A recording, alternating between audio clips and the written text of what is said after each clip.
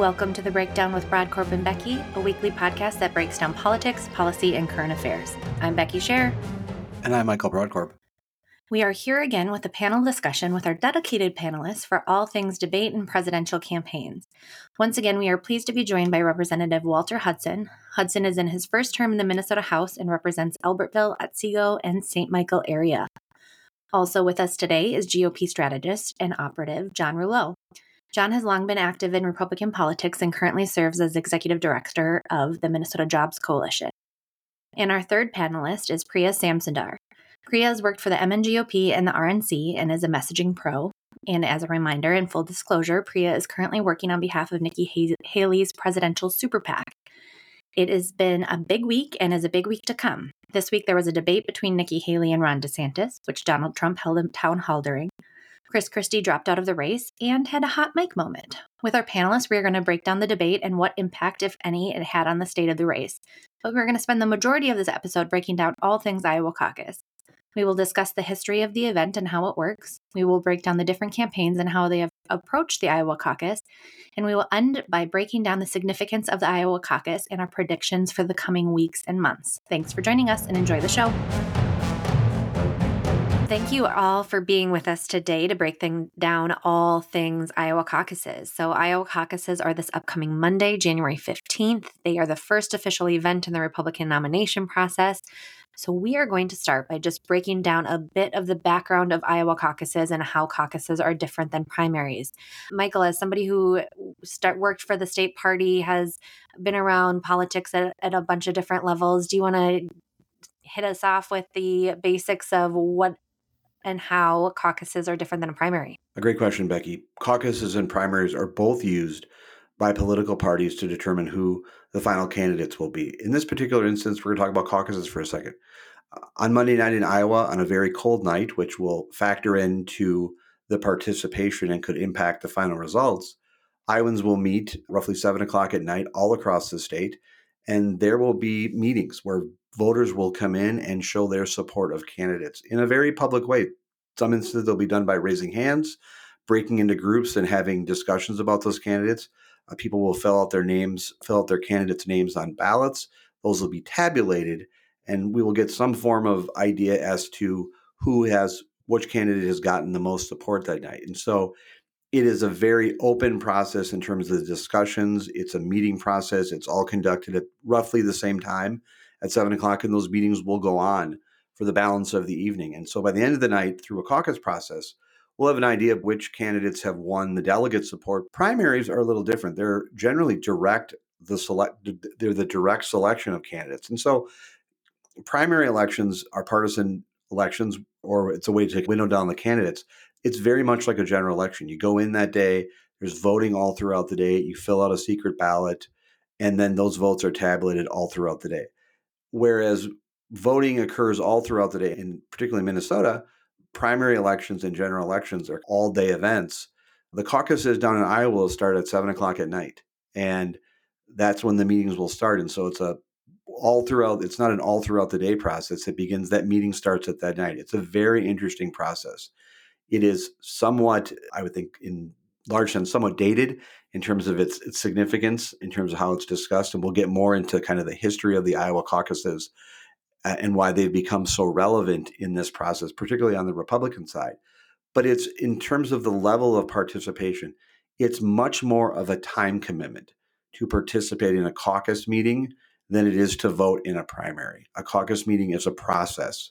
You have to commit to an amount of time, and to show up at 7 o'clock at night and pop into a meeting, it's just not a pop in and pop out type situation where you have in primary voting. Caucuses are more of kind of meetings which allow participants to show their support for their candidates. Primaries are much more of what I think people think about in terms of voting. You go into a ballot box and you cast a ballot. And so we'll see how both of those processes are part of the overall nomination process that both the Democrats and the Republicans will have this year, as they had in other presidential cycles.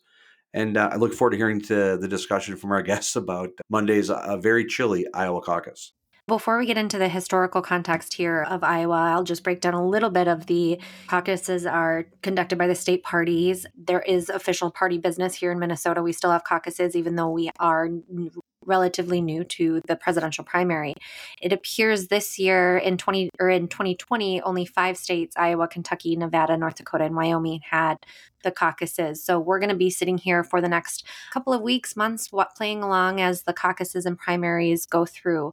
There is obviously a lot of conversations about primaries versus caucuses and which ones are better and why. Primaries are seen by some as more accessible. You can, like you say, vote by absentee ballot in person, where caucuses are dedicated, more engaged group of voters that often have to travel out in very cold weather, treacherous conditions to participate. Kriya, you've been down in Iowa a little bit. Maybe can you speak a little bit to how Iowa feels about their historic part of being first in the nation here and the role they play in the Republican nomination process? Yeah, I think Iowans and Granite Staters in general have such a unique perspective on presidential politics because of the level of access that they're given. These are a group of voters who have access to presidential candidates, to their top staff, to pundits, to top reporters across the country. They're really given it a level of access and inside, have a better understanding of that inside baseball that most folks don't really get to see the process of than anyone else. And so they're used to having like Rick Santorum's phone number or having a Scott Walker stay overnight in their home and having dinner with them, or having a Nikki Haley or a Ron DeSantis come out and tour their farms, their family farms, their ethanol plants. They'll come to their small businesses. They rely on them to host events, and they have their personal phone numbers. They'll just have a level of access to these potential next presidents of the United States, these senators, these ambassadors that they don't have elsewhere. But also because they have been a caucus state first in the nation for the last 5 decades, they also take their role seriously. They understand that they jumpstart this process for the entire country. And so it's not as equally as it is about choosing the best candidate to be president of the United States in their mind. For Republicans and Democrats, respectively, it's also this process of who has the ability to go the farthest and go the longest. They're not going to vote for, I'll give you a great example. John Delaney in 2020 was a Democrat who announced at the end of 2016, early 2017, that he was going to challenge Donald Trump in 2020 on the Democrat side.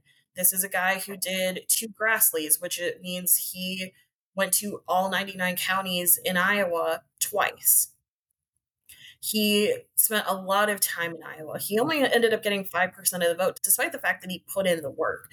And why is that? Because Iowans didn't think he'd go the distance. They didn't think he would be the best candidate to take on Donald Trump in November. And so they didn't allot their votes to him. And so, in that respect, I think Iowans really understand, and Granite Staters understand, that they have a responsibility to the rest of the nation and to this process. And so they do take the time to vet these candidates, to go to all of their events, even if they're not necessarily on their side. They'll still go to the events, they'll ask them hard questions, they'll hold them accountable, and really make sure that they're participating in the process because they understand that their votes and what happens on Monday night is going to really kickstart the momentum for everyone else as they go to New Hampshire, South Nevada, Michigan, and Super Tuesday. And so there really is a lot of responsibility that they feel to Americans. And so that's why I think you see so much hubbub, if you will, around the Iowa caucuses and so many people coming here. Really, it's not a spectacle, but in some ways it is, of how a small town in Iowa that frankly most people would never pay 2 seconds of attention to becomes the most talked about place in the entire country, if not in the world, for one weekend in January or February. It is, as you say, the caucuses have certainly turned into a place where it doesn't necessarily mean that person is going to get the nominee, and we'll chat about that in a second, but it does weed out some of the weaker candidates. We saw this with Michelle Bachmann in 2012, and I had to look up some fun facts here. Traditionally, the top three is more important than the winner of the Iowa caucus, right? So here are some previous winners of the Iowa caucus that are notable because of their struggles. 2008, Mike Huckabee. He beat John McCain by 21 percentage points in 2008. And obviously, McCain ended up becoming our nominee. Ted Cruz won in 2016, albeit only by 4% over Trump. And then on the Democrat side, obviously 2020 for the Democrats in Iowa was, I don't know a nicer way to say a cluster. It was a debacle, right? It was pretty brutal. And Mayor Pete and Bernie both came out on top of Joe Biden there. So it certainly is a place that doesn't necessarily predict winners, but the top three is important. Real quick, some more numbers before I want to hear from John and Walter about their take of the historical significance about the Iowa caucuses. But the top three, 7 of the 8 Republican nominees since 1976 finished in the top 3. For Democrats, it's 8 of the last 10. Biden apparently in 2020 and Bill Clinton in 1992 both finished 4th. It certainly does show that being in the top, among the top 3 at least, is very important. Representative or John, do you have any takes of looking at the historical significance here of it and what it means for Republican nominees? I think as we look at this, I think one of the interesting things about this cycle is that there hasn't really been a whole lot of consolidation.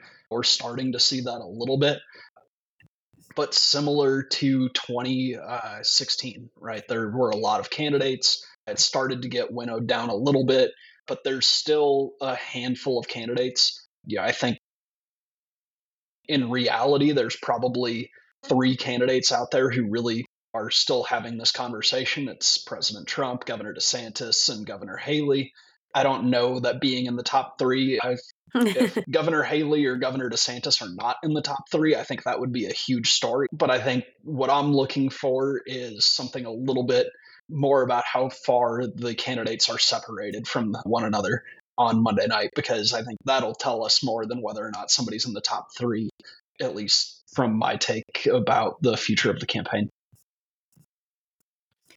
I feel as though I have somewhat ironically the most opaque view of the Iowa caucuses, in spite of the fact that I lived in the state for 5 years, but I lived there before I really got political. And so I never participated in the caucuses, but certainly I'm aware of how much of an impact they have on the culture of the state.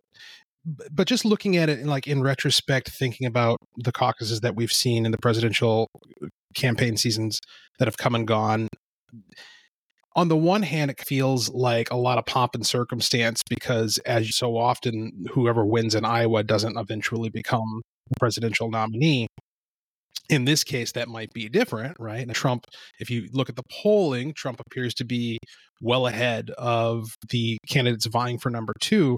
On the other hand, you look at the fundamentals of the ground game of what the campaigns have been building, and it suggests, and of course the cold weather and all these other factors, it suggests that we could have another candidate emerge on top. But either way, the impact on terms of who's ultimately going to be the nominee for the party is certainly not determinative. And yet, because it has that prominent status of being the first time that someone is on the record having political results during a presidential campaign season, the campaigns have to take it seriously. And one of those questions as we get into the particular candidates and campaigns is, has Ron DeSantis basically spent all of his resources on this effort to try to come out on top in Iowa and is going to have nothing left in the gas tank to go beyond? So that'll be an interesting question to look at next Monday night. John. And it's come up a couple of times, but I think as we look at the caucus, I think it's an important thing to understand how people decide whether or not they're going to go caucus, because the weather's come up, right? It's going to be crappy weather. Generally speaking, there's 4 different camps of people who go to caucus, right? There's the people who just always go to caucus because they always go to caucus, they always vote, they have some sort of, Preya talked about the civic duty type motivation that they have. There's another batch of people who go to caucus because it's a social thing for them, right? They go to caucus like people go to church. That's where their friends are. They go catch up with people. That's just what they do. They often are very involved with their local political party. Then you've got the people who are true believers behind one of the candidates. Those people tend to be very motivated. And then you have the last bucket, I think, is the most inconsistent, and that's the new caucus attendees that can't campaigns spend that time trying to cultivate, develop, turn out. And it's not an easy task to turn out and create new caucus attendees because, as we talked about, it's a little bit more of a complicated process than voting in a primary, right? It's a multi step thing to go find your way there, get signed in, sit in a gym or a church basement or an auditorium, community center, whatever it might be. So that's something that I think the weather could have an impact on, is creating those new caucus attendees. We know that there's always going to be some folks who have those diehard supporters, but what I'm curious to see is, where do the people who just go to caucus every time start to break down? Because those people are most likely to be there. They've caucused in the cold before. They have done this before. They're not rookies to the process.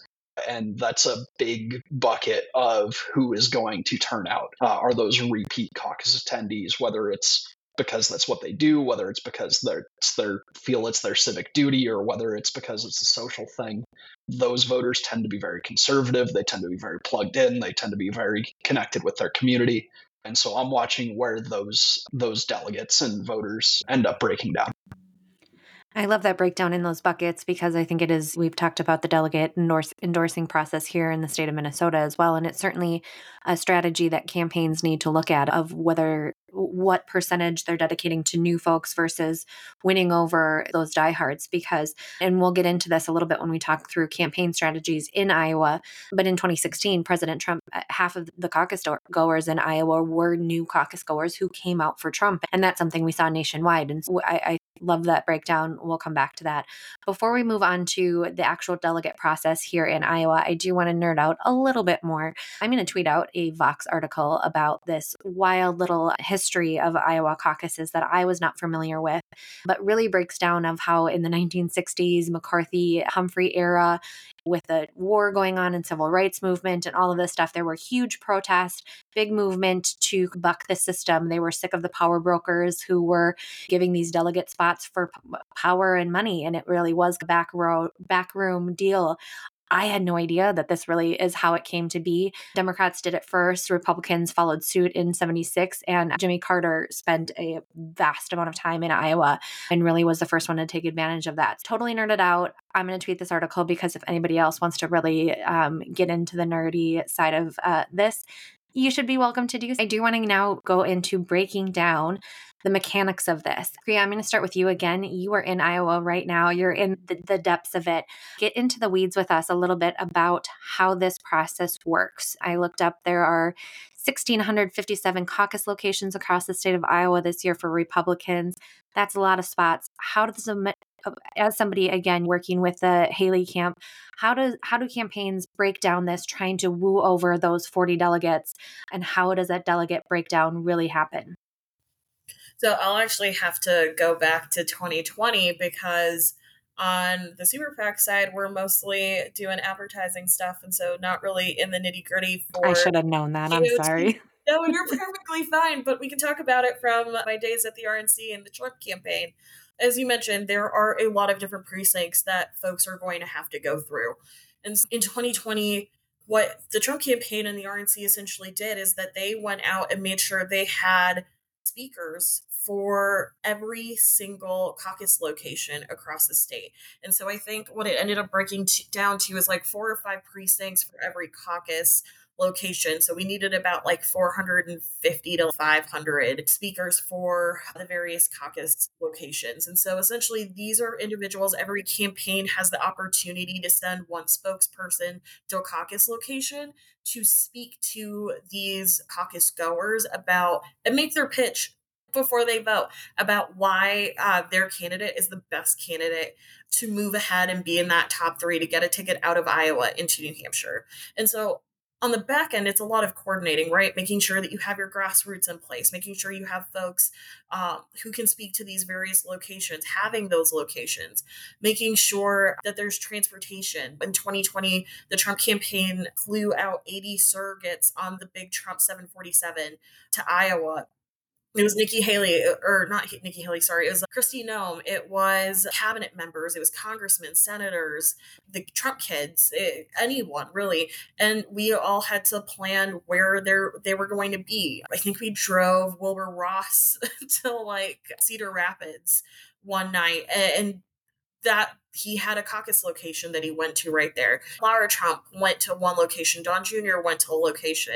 And you pick these locations based on where you think your people are going to be or where you have the best opportunity to turn voters over. Now, we're really fortunate on the Republican side that the caucus process is very simple, unlike the Democrats, and is partially the reason why they ended up losing their caucus status. But very similarly to Minnesota, it's simply just you put down who your preference is, you write it down. I can't remember if it's just writing it down on a slip of paper like we do in Minnesota, if there's an actual ballot that they fill out. But regardless, they pick who their person is. It's just one person. They put it in a bucket, they count it, and then we're done. On the Democrat side in 2020, it's a little bit different. They essentially like to play four corners for those who have kids in elementary school. And so what they all essentially did was they would group off into who their candidate was. Bernie had a group, Elizabeth Warren had a group, Kamala Harris had a group, Pete Buttigieg had a group. And so they had an opportunity to group together. And then they have an allotment, I think it's like 5 to 15 minutes, where they're allowed to go into these groups and try to pull people away into their groups. And I think they do that like once or twice, and then the groups would be locked. And then that's how they would decide, okay, this is who wins the caucus process. Again, very confusing. It's no wonder they had as much trouble as they did in 2020. But that's essentially how they went about picking their candidate for president. And then when it comes to the actual delegate breakdown, Iowa is one of those states where it's allotted based on the percentage that you have. So if there are 40 delegates up for grabs and Trump got the most votes, he would get the largest share of delegates. If Nikki comes in second, she would get the second largest share, and it would break down so on and so forth. In other states, this has especially changed since Trump lost in 2020. His team has been working very hard to change the primary caucus rules in some states to now where Michigan and California are winner take all, whereas they were based on breakdowns based on the percentage you got and were allotted as a result. And so that does change things a bit in 2024 compared to where they were in the past. John, did you have something to chime in there? Oh, sorry. Thought I was going to step on your toes. Yeah, I think in with the Democrats, I believe once they don't have anybody that does not meet the threshold of 15%, they're dropped off. Those people then physically move to other groups. It's a fascinating little game to watch, but 2020 certainly showed some issues there. I did want to ask a question real quick, just generally, if anybody believes, obviously for the Democrats, their 2020 situation was certainly quite a debacle. Do we think that that had highlighted some vulnerabilities in this kind of process, which is so much, again, 1,600 different locations, 1,600 different precinct chairs? Does anybody think that this, because of, I was reading an article about like the modern era with kind of an archaic system of doing things, right? We do it on paper, we count it by hand, there's so much room for user error in there. Does anybody have concerns about this process going forward simply from that perspective? Michael, I'll start with you. I would say to you then, and some of this piggybacks on a little bit what Preya said, and just for a little bit of my history, I'm born and raised in Minnesota, lived there my entire life. I have relatives all across the state of Iowa, and I've spent a lot of time down there, not on the day of Iowa caucuses per se, but it is amazing the level of access that these candidates have, that individual, just average people have, and I don't want to say average people, but it's just very unique, particularly being a Minnesotan and not having that level of access. I remember sitting multiple times at the farm in Iowa and reading the Dyersville commercial and seeing just advertisements for presidential candidates and having the opportunity to go and sit down and talk to them. And that's what Iowa residents get. The people from the state of Iowa get that opportunity. And I understand there is a number of bureaucratic procedures that could present trouble, and it obviously did for the Democrats in 2020. But there is a level of customer access that the average Iowa voter gets that I just think that I think they're going to resist ever leaving that, even if there were some bureaucratic snafus. The level of the opportunity that candidates, the residents of Iowa get to, number one, if having visited over the holidays down in Iowa just recently, the number of television commercials, it's nonstop. But just that ability to just drive into a small town and have those discussions with those candidates is just simply remarkable. And I think that they enjoy that process. I think they enjoy the tension. Sure, they might get frustrated a bit by their TV commercials being inundated to the level that they do. But in terms of their access, that's going to be a tough thing, I think, to take away. I think for the Democrats, I think there were some demographic issues that were part of the reasons that they also wanted to move away from Iowa in terms of where they wanted to target and represent based on how they view the constituency of their caucus should be or their nomination process should be. But I think that I think barring there being some type of structural breakdown on Monday night like the Democrats had, I think Republicans have shown that this is going to be, at least for another 4 years, an integral part of their nomination process.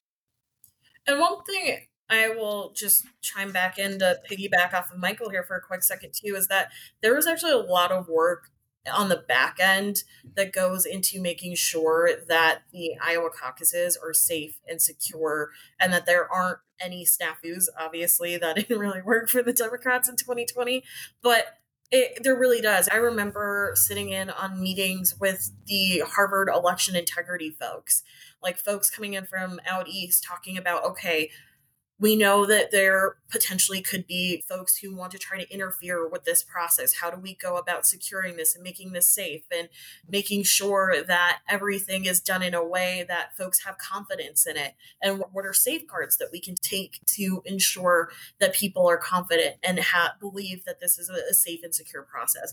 And so there really are a lot of folks who do come in and take a look at that and try to help the parties understand what threats they're facing as the world changes and how they can go about securing the caucuses even further. So there really is a lot of people who are invested in that from that perspective as well. So I don't necessarily think it's necessarily that the process doesn't work. I think we've seen for the last 5 decades that it has. And the fact that the Republicans had no issues getting their results out on caucus night in 2020 was another example of that. I think that the Democrats just overcomplicated the process, and I think the DNC, to Michael's point, was just looking for an excuse to say, okay, we're done.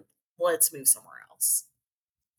I'm Representative. going to break convention a little bit here and actually ask a question because I'm genuinely curious about, for those of you who have more practical experience with how the Iowa caucuses work, I'm curious how they compare and contrast to what we do here in Minnesota in terms of our caucus process. Because speaking of that question of the integrity of the process and having confidence in results, obviously there've been some fairly high profile incidents here in Minnesota within the MNGOP of folks feeling as though they've been disenfranchised in various ways. And as somebody who has convened caucuses for every cycle going back to 2010 in this state and has served in a variety of different BPOUs, I recognize, as I'm sure everybody else here does, that we're resting this all on the shoulders of a lot of volunteers. Correct. Who, and to be completely frank, amateurs, like people who are not getting paid to do this and out of the kindness of their heart are stepping up to read a script and try to herd cats in a caucus room in a school auditorium somewhere. And so how does that compare with how they do it in Iowa? Is it a little bit more professionalized? Is it a little bit more standardized? And is there anything that we could learn here in Minnesota to copy and paste and make our process better? I don't have an exact answer for that. I don't know if anybody does. My thoughts on, yeah, you're completely right. Here in Minnesota, or certainly in precincts where somebody just shows up that day, there's not a convener and they're thrust into it. Here's a packet, go read. I would say largely, I do want to say that I know a lot of the people that do this, whether John and I served in St. Paul BPOU together, it is a largely dedicated group of people that are trying their best to make the system work. And I think people always are working within the means that they have to do that. But I think I know personally in Minnesota, there's always Also, because if you are involved in politics at this level, that you are dedicating so much time to this process to show up on a cold night, find babysitters, go sit there for 2 to 4 hours in a gym, not having dinner, all of that kind of stuff. There is a level of dedication to wanting to do this earnestly and honestly and by the book. But there is always, those people are also heavily involved, usually with a candidate or having their side. So there is always, I think, going to be some skepticism of whether or not they are playing for one team more than another. And unfortunately, I think that's just the matter of the beast here. And we just have to do our best to uphold that. Michael, I think you had something to chime in. I think if you're someone in Minnesota who, to Representative Hudson's point, if you're looking at it as a way to understand what goes on in Iowa, it's very similar to what happens in Minnesota, except there's just some little bit more of institutional history in terms of Iowa having a role in the nomination process than in Minnesota. But it's a very similar process. If you're a Republican activist or a Democratic activist listening to this and trying to understand what happens on the night of the Iowa caucuses, it's very similar to what happens in Minnesota. And so you're dealing with that same you're dealing with professional operations that are sometimes colliding with volunteers and people that are convening these meetings and running them, who may have a bias, interfacing with people and having to run a meeting and referee a process when they're not necessarily they're not unbiased in their discussions as to how they want to, which candidate they're supporting and overseeing. So it can create a real perfect storm. But to Representative Hudson's point, it is incredibly similar to what happens on caucus night up in Minnesota. The only difference, I think, that for Minnesotans is we also have a primary system. We'll have a presidential primary. We'll have a caucus system. But this one is this is what happens on Minnesota on steroids in terms of the influence, the dominance, and the role that the candidates and the attention that they get. Going back to Prairie's point, the level of access that people in Iowa get in part of the precinct caucus system. I mean, there's a likelihood that there's candidates that are showing up and part of discussions and will be participating and attending these meetings. The kind of access that Republican candidates will sometimes see on the gubernatorial side. There's candidates running for the Republican nomination for United States Senate or governor. They're running statewide. They'll show up to precinct caucus night to talk. Down in Iowa, it's presidential candidates and others who will be getting that type of access. So a great connection there, Representative Hudson, in terms of giving our listeners an idea and understanding how Minnesota is similar and what we'll be learning on Monday night down in Iowa. The thing that I think I would add is that it's important to separate the difference between the caucus night straw poll and the caucus night delegate selection process. Good point. Because Minnesota, we never really had issues with our straw poll results. The controversy that I recall has always been about the delegate process and who moves forward through that. But the actual counting of the straw poll ballot, I think, is something that, regardless of which candidate you're supporting or where you fall on it, is something that people have always taken seriously and taken the time to report back to party headquarters. And I think there were some changes that took place where now delegates are bound. You don't end up with a situation like in 2012, where the first night, we were told that Romney had won in Iowa.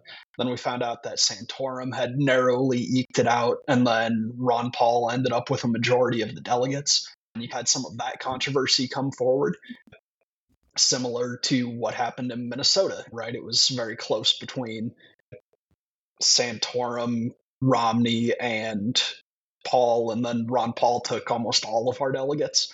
So I think looking at the straw poll and separating the two, now especially that delegates are proportionally bound, I think removes kind of some of that room for error and confusion. And to be clear, and correct me if I'm wrong, but in Iowa, they're just bound for the first ballot, correct?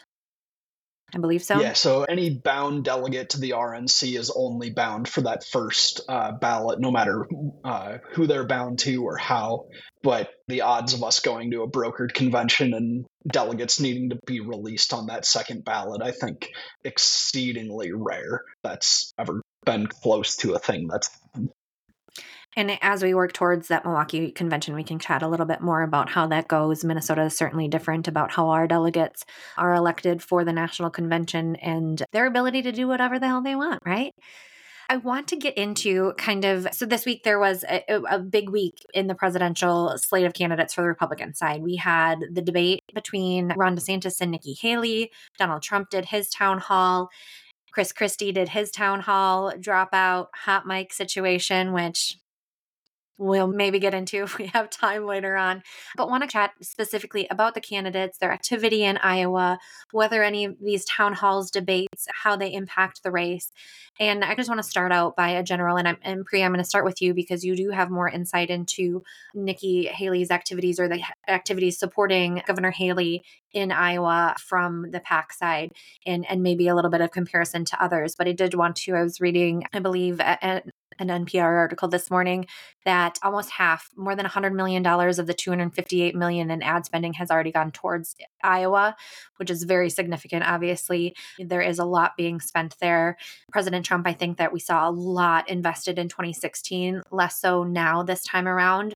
Not really sure he needs to spend that much time there. He's obviously doing really great in the polls. But Priya, why don't we start with you about some of the strategies and activity from the Haley side, campaign, PAC, whatever insight you can glean. Yeah, so I think with Ambassador Haley, the main thing that she's been doing is frankly what she's been doing for the last 11 months, which is meeting with as many voters as humanly possible. So she's done over, I think, over 100 150 town halls between Iowa, New Hampshire, and South Carolina. She's making sure that she's taking the opportunity to meet with voters. She's taking time to do the shaking hands, kissing babies, answering their questions, having transparent, open conversations with them. She's participated in the debates. And I think that's largely been her focus, is just making sure that she's interacting with those voters, because Iowa is very much a retail politics state. They very much like the interaction with these candidates. It's something that they've gotten used to for the last 50 years. There's a level of access that they enjoy and they expect these candidates to participate in. And so that's exactly what she has been doing. I think from the PAC side, it's been mostly an advertising or media front, making sure that we're holding Ron DeSantis and Donald Trump accountable for their record, for things that they've said in the past, things that they've championed in legislation that they're now trying to change here in Iowa, because frankly, voters might not agree with their position on it. It really is a votes game. How do you bring the most caucus goers to Iowa? And so that's been the focus, I think, for the campaign in the Super PAC over the last 11 months. They're doing a number of events where they can, obviously, weather permitting, to close out this final week. But yeah, that's pretty much been it. That's what you do when you're in Iowa. It's meeting with as many people as humanly possible, going to the small towns, having events at restaurants, at barns, at people's homes, their businesses, wherever it is. It's finding a spot, meeting with folks, and having those conversations, because it is what they expect. It's what they respond to the best, and really is the difference maker between whether or not someone goes out and supports you on caucus night. Because there have been instances and stories that I've heard in Iowa of folks in communities who have literally made choices on who they support on caucus night because one candidate chose to go to their small town of population 1,200 people and the other candidate did not. Just insert a fun fact here. At the state, here in Minnesota, when there's like statewide candidates running, I certainly hear from delegates that are like, I wanted to support X candidate, but they never called me. So nope, not going to do it. So there is something true to them, that these folks want to be wooed. They want to be won over, and they want you to say, you're important to me and my campaign, and I want you on my team. Exactly. Representative John, what's your take on any of the candidates, their strategy or tactics in Iowa leading up to this, going too hard, not hard enough? Any thoughts on that? Representative, we'll start with you. Yeah, I stayed up later than I should have last night watching the debate between Haley and DeSantis, and they are not going soft. Like they have taken the gloves off, and it was a raucous catfight between the two of them for what conventionally seems to be second place. If you're looking at the polling, which is an interesting phenomenon. Here you have the front runner who's just not participating at all, who's being talked about a lot, and a lot of the questions are directly about Donald Trump, but you're not hearing from Donald Trump. You're hearing from the two folks who would rather be the nominee, and they were going after each other with as much fervor as they were going after him. And now that we've gotten down to a point when we first started doing these responses to debates on this program, one of our uniform complaints amongst the panel was that there's too many voices here. There's not enough substance. We don't get to actually hear what these people believe about anything. And that certainly wasn't the case with the Haley DeSantis debate this week. They definitely, because there was just the two of them, they got to dig into the details of their cases, both for themselves and against each other. And one of the fears that I came away with from the whole thing is that we could reach that, because it's such late stage and people are pulling out their desperation cards, that there is potentially lasting damage being done to these candidates if they do in fact ultimately prevail, right? Somehow Haley becomes the nominee or somehow DeSantis becomes the nominee. Now we've aired out all this dirty laundry that we're going to have to go back and try to retcon moving into the general. But of course, that's always the nature of primaries. But it's interesting because you hear these anecdotal claims from supporters of DeSantis that all of this groundwork has been done and they've got all these commit cards and they've got more commit cards than winners of the Iowa caucuses have had in the past, and that they've got the ground game that nobody else has. And none of that's being reflected in the polls. And just you wait and see. We're going to surprise everybody on Monday night. And maybe they will. That will certainly be an interesting story. And then you've got from the Haley campaign a different approach, which seems to be, if I threaded DeSantisLies.com into a paragraph as many times as Nikki Haley did, it would be quite comical. She was really heavy on trying to discredit his bona fides, which is an interesting tactic considering the fact that he can point to a number of things that he has done in his state that objectively are things that grassroots activists, the types of people who show up to these events, these caucuses, say they want to see accomplished. And yet we have this weird dynamic that certainly frustrates me, both as a conservative activist and a candidate and a incumbent representative, which is that there seems to be this disconnect between what people say they want and what they actually ultimately respect and support politically. Because it seems like the show, like the talk, the rhetoric, which is what you get with Trump, the kind of bombastic, here I am, let's fight, the kabuki theater, for lack of a better term, gets people more excited than being able to point to your record and say, these are the things I've done. These are the things I've followed through on. This is what I'm going to accomplish on day one if you elect me. And so how that all sorts out on Monday, I think, is going to be very interesting in terms of projecting how things are going to go for the rest of this cycle. John, I want to ask you about, so a new poll came out just yesterday, has Haley in second place now, first time over DeSantis. Trump has 54, Haley has 20, DeSantis at 13, and Vivek at 6. Do you think, obviously not looking at the crosstabs or anything, just speculating, do you think that debate had any impact on that? Do you think Chris Christie dropping out, those folks went over to Haley? A little bit of a few questions all in one, but what's your take on this new boost to Haley and the potential impact that debate and Christie's actions may have had on her surge? I think there's always consolidation and people go and start to break down, but the closer and closer that you get to an election, there's also a different kind of level of seriousness that folks consider who they're actually going to vote for. It's really easy when you're talking about a distant, far off election that's way down in the future to just park yourself somewhere. And when you start to actually sit down, consider where you're going to go, if you were up for grabs at any point along that path, you start to shake out towards the end. And so the magic of any election is peaking at the right time. And we see this ebb and flow. But to Representative Hudson's point, caucuses are notoriously difficult to pull.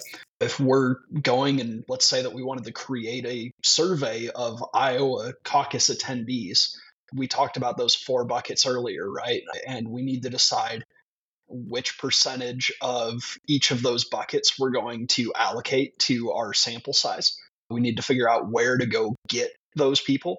So to the extent that DeSantis has built this ground game that is going to find new caucus attendees to go get those caucus commit cards, that might not be reflected in the polling if they haven't caucused in the past, because we don't know how to get them without calling a completely random sample and making a ton of calls in order to get a large enough representative sample of potential caucus attendees. It's really difficult to poll these. So I don't put a ton of stock into surveys of caucus attendees. That being said, I think that Governor DeSantis has I don't want to say it's win or go home for him, but I can't think of another state where he has a better operation, more high profile endorsements, has spent more money. He really has set the stakes for himself very high, that he needs to, if not win, be in a very close second place. And I think if he's 20, 30 points back from where Trump is, I don't know what his path is forward. There's not going to be another state where he has a Bob Vanderplatz, a Kim Reynolds, a majority of the legislature, a majority of the congressional delegation has spent tens of millions of dollars on advertising and ground game. He does not have the time, the bandwidth, the money to replicate that in a single state looking forward. And this has got to be his high watermark. So I think that's where the stakes down. If Governor Haley ends up in second place somehow, I think that's a massive story for her. But looking at the town hall the other night, I think they were talking to different voters, and I think they both hit where they needed to hit. DeSantis was going definitely after more of a conservative base voter, somebody who's more likely to be an Iowa caucus attendee. Governor Haley seemed to be appealing more to somebody who's susceptible to let's get things done, let's focus on some accomplishments, and more of a moderate voter, which is going to be key to New Hampshire. And so I think they both had a good night, but for different reasons.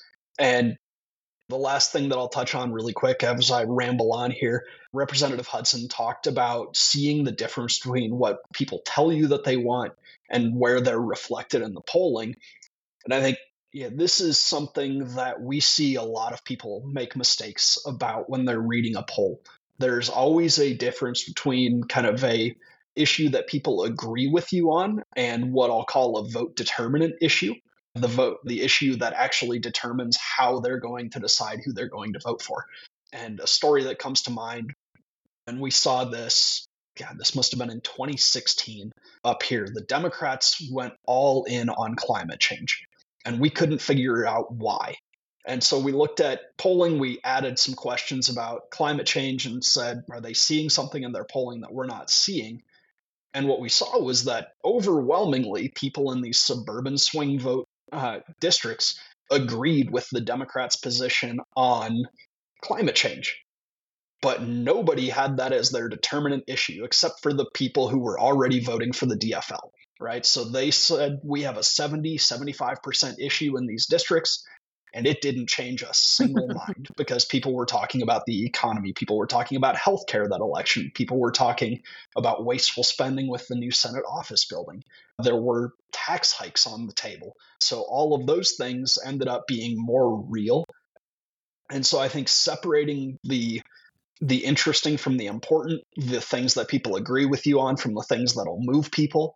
And I think that was another big risk that Governor DeSantis took, right? He decided that he was going to run this campaign on wokeism. He didn't talk as much about the economy. He didn't talk as much about foreign policy.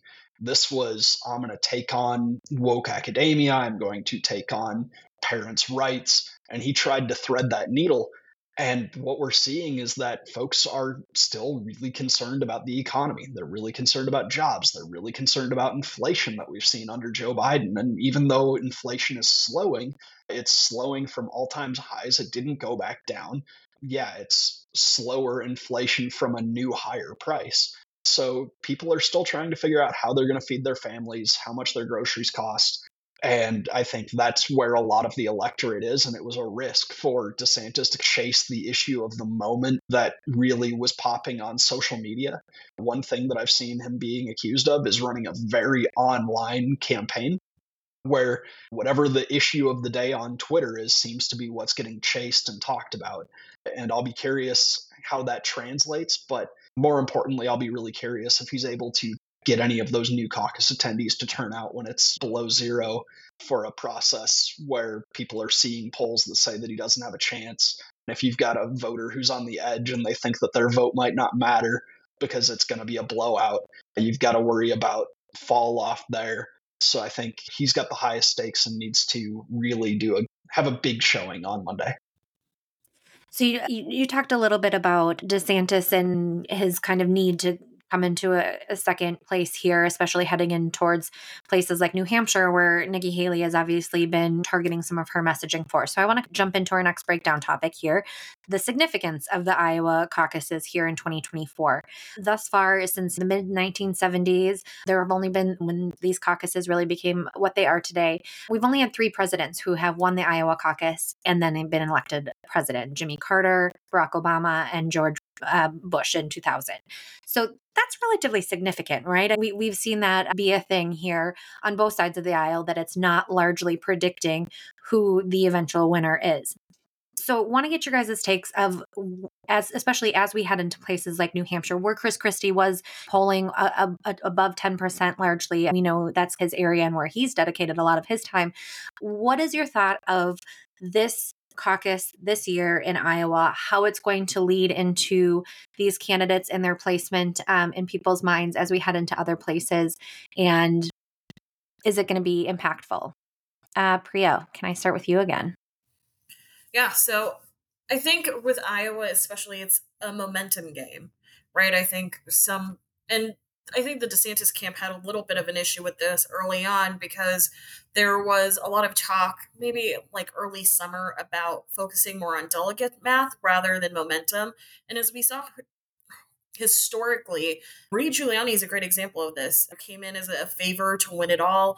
Instead of focusing on Iowa, chose to go the delegate math route in order to get to his nomination number. And what ended up happening is, because he didn't play in Iowa, he didn't poll well, and then he didn't have momentum going into New Hampshire, and it all fell apart right after the fact. And Iowa really does kickstart this momentum, because that momentum takes you into New Hampshire, where folks are like, oh, they did really well in Iowa, they have a chance. Let's take a closer look at them. Donors are like, okay, they did really well. We can inject more money into them. You have to realize that the race to Iowa is long, it is hard, and it is expensive. Nikki Haley kind of pointed to it on debate night. Ron DeSantis spent $150 million. That's literally what he spent on Iowa alone. And if he doesn't, to John's point, if he doesn't come out in a very close second to Donald Trump or win it all, what's the return on investment? And more importantly, are donors looking at that and saying, we want to throw more money at him to get to New Hampshire and maybe place third, or whatever that looks like, or South Carolina, Nevada, etc.? Are voters looking at that, and are they saying, he's not doing well, he's not where he said he was supposed to be, we have other candidates? And to go back to John's point again, it's about consolidation. If folks are really serious about taking on Donald Trump and finding that alternative, obviously the race hasn't consolidated enough into a physical 2-person race. I think the polls and everything else have shown that this is a 2-person race, but until DeSantis and everybody else gets out, it's still a wide field. And that momentum does that for these candidates. It forces them to make tough decisions based on money, based on that momentum and everything else. And that's, I think, what Iowa's role plays more than anything else. It really is that jumpstart of that momentum. It really carries folks and sets the tone for what we see in the other early states. And that, I think, is more Iowa's role in this whole presidential process, more so than anything else. Gentlemen, anybody else have any thoughts on significance of Iowa? I had a meeting with a candidate who's strongly considering running in CD3, and he was just a coffee for about half an hour, and he talked a great game about how much he's committed to doing this, how much money he can raise, how many people he knows. And it was one of those situations where you're sitting there and you listen to it and you go, man, if all of this is true, this is going to be awesome. But at some point, you got to put up. You got to actually show the receipts that you're capable of doing what you say. And that's what this moment is with the Iowa caucuses, is it's, you've heard these people talk, you've heard the pundits pontificate, you've seen the polling, and now it's game day. Now it's preseason. Now you're going to see a scrimmage. Now you're going to see these players operate under game conditions, and you're going to be able to determine, you're going to be able to judge and observe whether or not their trash talk is actually justified. That's the role that I see this serving. It's not determinative necessarily. Clearly, it's not determinative of who ultimately is going to be the nominee for the party, no more so than a preseason game is determinative of who's going to ultimately win the Super Bowl. But it does show you important aspects of how these people play this game that can very much inform how what you can expect from them and what you can expect from the process going forward. We are close to the end of our time here, so I want to be mindful of that. One quick stat I do have on this: a National Bureau of Economic Research study of 2004 found that voters who cast ballots in early voting states such as Iowa had up to 20 times the influence of late voters in the selection of candidates. And so I think whether or not this is only 40 delegates, it's only 6 electoral votes, it's not super substantial in the grand scheme of things. That influence is super significant and substantial. And that was just a huge number that I was surprised to see, that there is that much influence, even though, again, it's only those 40 delegates and 6 electoral votes at the end of the day. So I'm really going to put you guys all on the spot here. We're going to go into predictions and expectations. I want to go around the horn here. And sorry, John, because you didn't chime in on the last one, I'm going to start with you. So do some quick math. I want everybody to rank the 4 candidates we have in the race, of who the order you think that are going to be the results, who's going to get first, second, third, fourth, and maybe throw a little percentage behind it. Are we going to get a 50, 25, 10, 5? That was some poor math there, but don't worry, we won't judge if you don't get it to 100%. But let's get these rankings here. John, what order are you given, and how big of percentage gaps are you thinking? I think my prediction is that President Trump is going to win Iowa. What I'm watching is, what does that margin look like between first and second? I think in order for DeSantis to have a good night, he needs to be within spitting distance of where Donald Trump is. Just because I don't see where he goes anywhere else from here. And if he can't come out of there and almost match delegate count with Donald Trump and show that he can compete, I just don't see what's there. So I've got DeSantis in second place. I've got Haley in third. And again, that's another one where I'll be watching how close they are. If Haley and DeSantis are basically tied, I think that's a good night for Haley, a bad night for DeSantis. And then I've got Vivek down in the high single digits, probably. He's got, I think Steve King is his big endorser out of Iowa, but he's spent a lot of time there. He's got a quirky bit about himself where I think there's a certain subset of those delegates who just always go to caucus who might like that. He's still a little bit of an outsider. So I've got him in the mid to high single digits. But for DeSantis to have a good night, I think we need to see Trump under 50, and we need to see DeSantis up in that 40+% range in order to really be able to declare any sort of victory coming out of Iowa. Awesome. Representative Hudson, what's your order of results here? I think there's been an attempt to try and group, just because in the polling they're both vying for second place, trying to group DeSantis and Haley together as being in the same lane. And I just don't see it that way. I think that the lanes are better defined, or better, the grouping of lanes is more Trump and DeSantis versus, and you could throw Vivek in there if you want to continue to talk about Vivek. And Haley's kind of by herself in terms of the lane that she's driving in. Christie was in that lane, but he's not in the race anymore. So I'm going to go out on a limb and suggest that the MAGA lane is going to be dominant on Monday, and that it's going to break down pretty evenly between DeSantis and Trump. But I do think that DeSantis is going to pull it off, just because of, again, that anecdotal ground game claims that have been made about how many commit cards they've gotten, how much work they've been putting in. I think that's going to show, and DeSantis is going to pull it off. Trump's not going to be very far behind. They'll probably split 80% of the vote between them. And then Haley will come in somewhere in the teens. And to John's point, Vivek will do a Me Too thing and pop in with a point or two at the very bottom.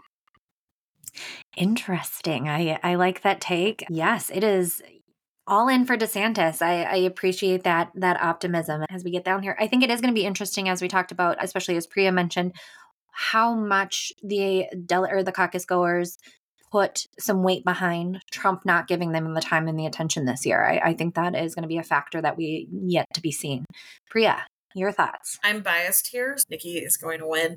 We don't play for seconds. He's going to win caucus night. It's going to be great. Since obviously I'm very biased in this, well, I'll just talk about expectations here for a quick second because my math is not going to really matter in the grand scheme of things.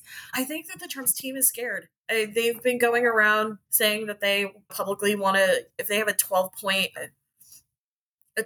margin between first and second place, that it's a good night for them, which I think is not reminiscent of the polls whatsoever. And I think it's a sign that they're seeing something that's not really driving with what their candidate should be doing. I think to John's point, Ron has put all of his eggs in the Iowa basket. And if it doesn't play off big for him on Monday night, he needs to seriously have conversations about where he goes next. I think Nikki has a ton of opportunities to move forward and really show that she is that person to take on Donald Trump. And I think she'll surprise a lot of folks with how things shake out on Monday night. And then honestly, I see Vivek being like John Delaney. I think he'd be very lucky if he got 5%. But that's also another personal bias of mine. So we'll leave it at that. Michael, what's your breakdown? So the advantage of going fourth is I can listen to the other advice of smarter people and then chime in. So I'm going to. They all chose different winners, though. Correct. So I'm going to just lean on their wisdom a bit. I would say that I would like to see Haley do very well. And that's my hope that she does well. So there's my bias on the onset. I do think this comes down to, I think she's got a ticket punched out of there. I think the question is, where does she fall in? I think she'll be in somewhere in 1, 2, and 3. I think that the question is, where is she in 1, 2, and 3? I think DeSantis needs to win.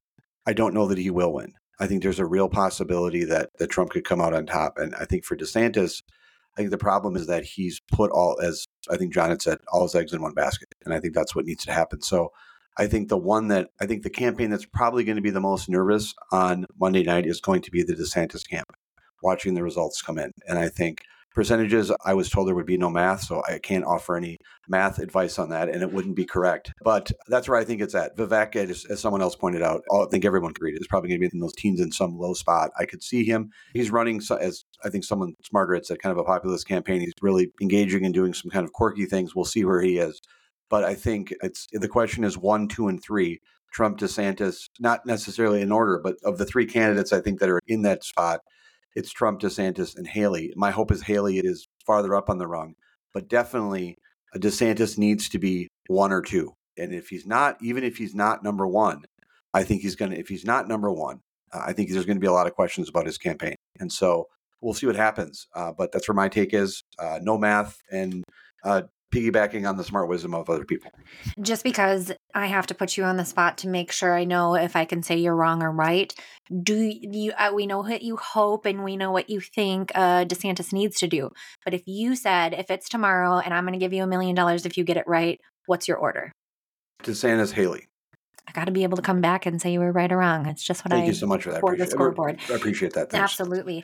I don't have a ton to add in terms of what everybody else covered. I think DeSantis needs to do really well. I'm hopeful that Haley does really well. I just don't have a whole lot of belief that Republican voters are done with Donald Trump and that MAGA lane isn't 100% held by him and really only him until he's no longer a candidate. So I think Trump is going to come out on top. I'm gonna think that DeSantis does come in second. I don't think he's going to come in as close of a second as he's expecting, but I think DeSantis and Haley are going to be right there, pretty tied. And then I'm going to go with Priya. I think under 5 for Vivek, and would be surprised if he does beat that. So now we'll be sure to put out some fun graphic or putting what everybody thinks. I think this is why I love this group of individuals, is because our 3 panelists all had a different person that they thought were coming out on top. And I think it's incredible that we can all get together from different backgrounds, different opinions, and have a constructive conversation and really nerd out. Thank you guys for your time. I hope our listeners enjoyed this, and we'll be back to recap the Iowa caucuses at a later time. We want to thank you for listening to The Breakdown with Broadcorp and Becky. Before we go, show some love for your favorite podcast by leaving us a review on Apple Podcasts, Spotify, or on the platform where you listen. You can leave a review or give us a shout out on our website or across all social media platforms at BB Breakpod. The Breakdown with Broadcorp and Becky will return next week. Thank you again for listening.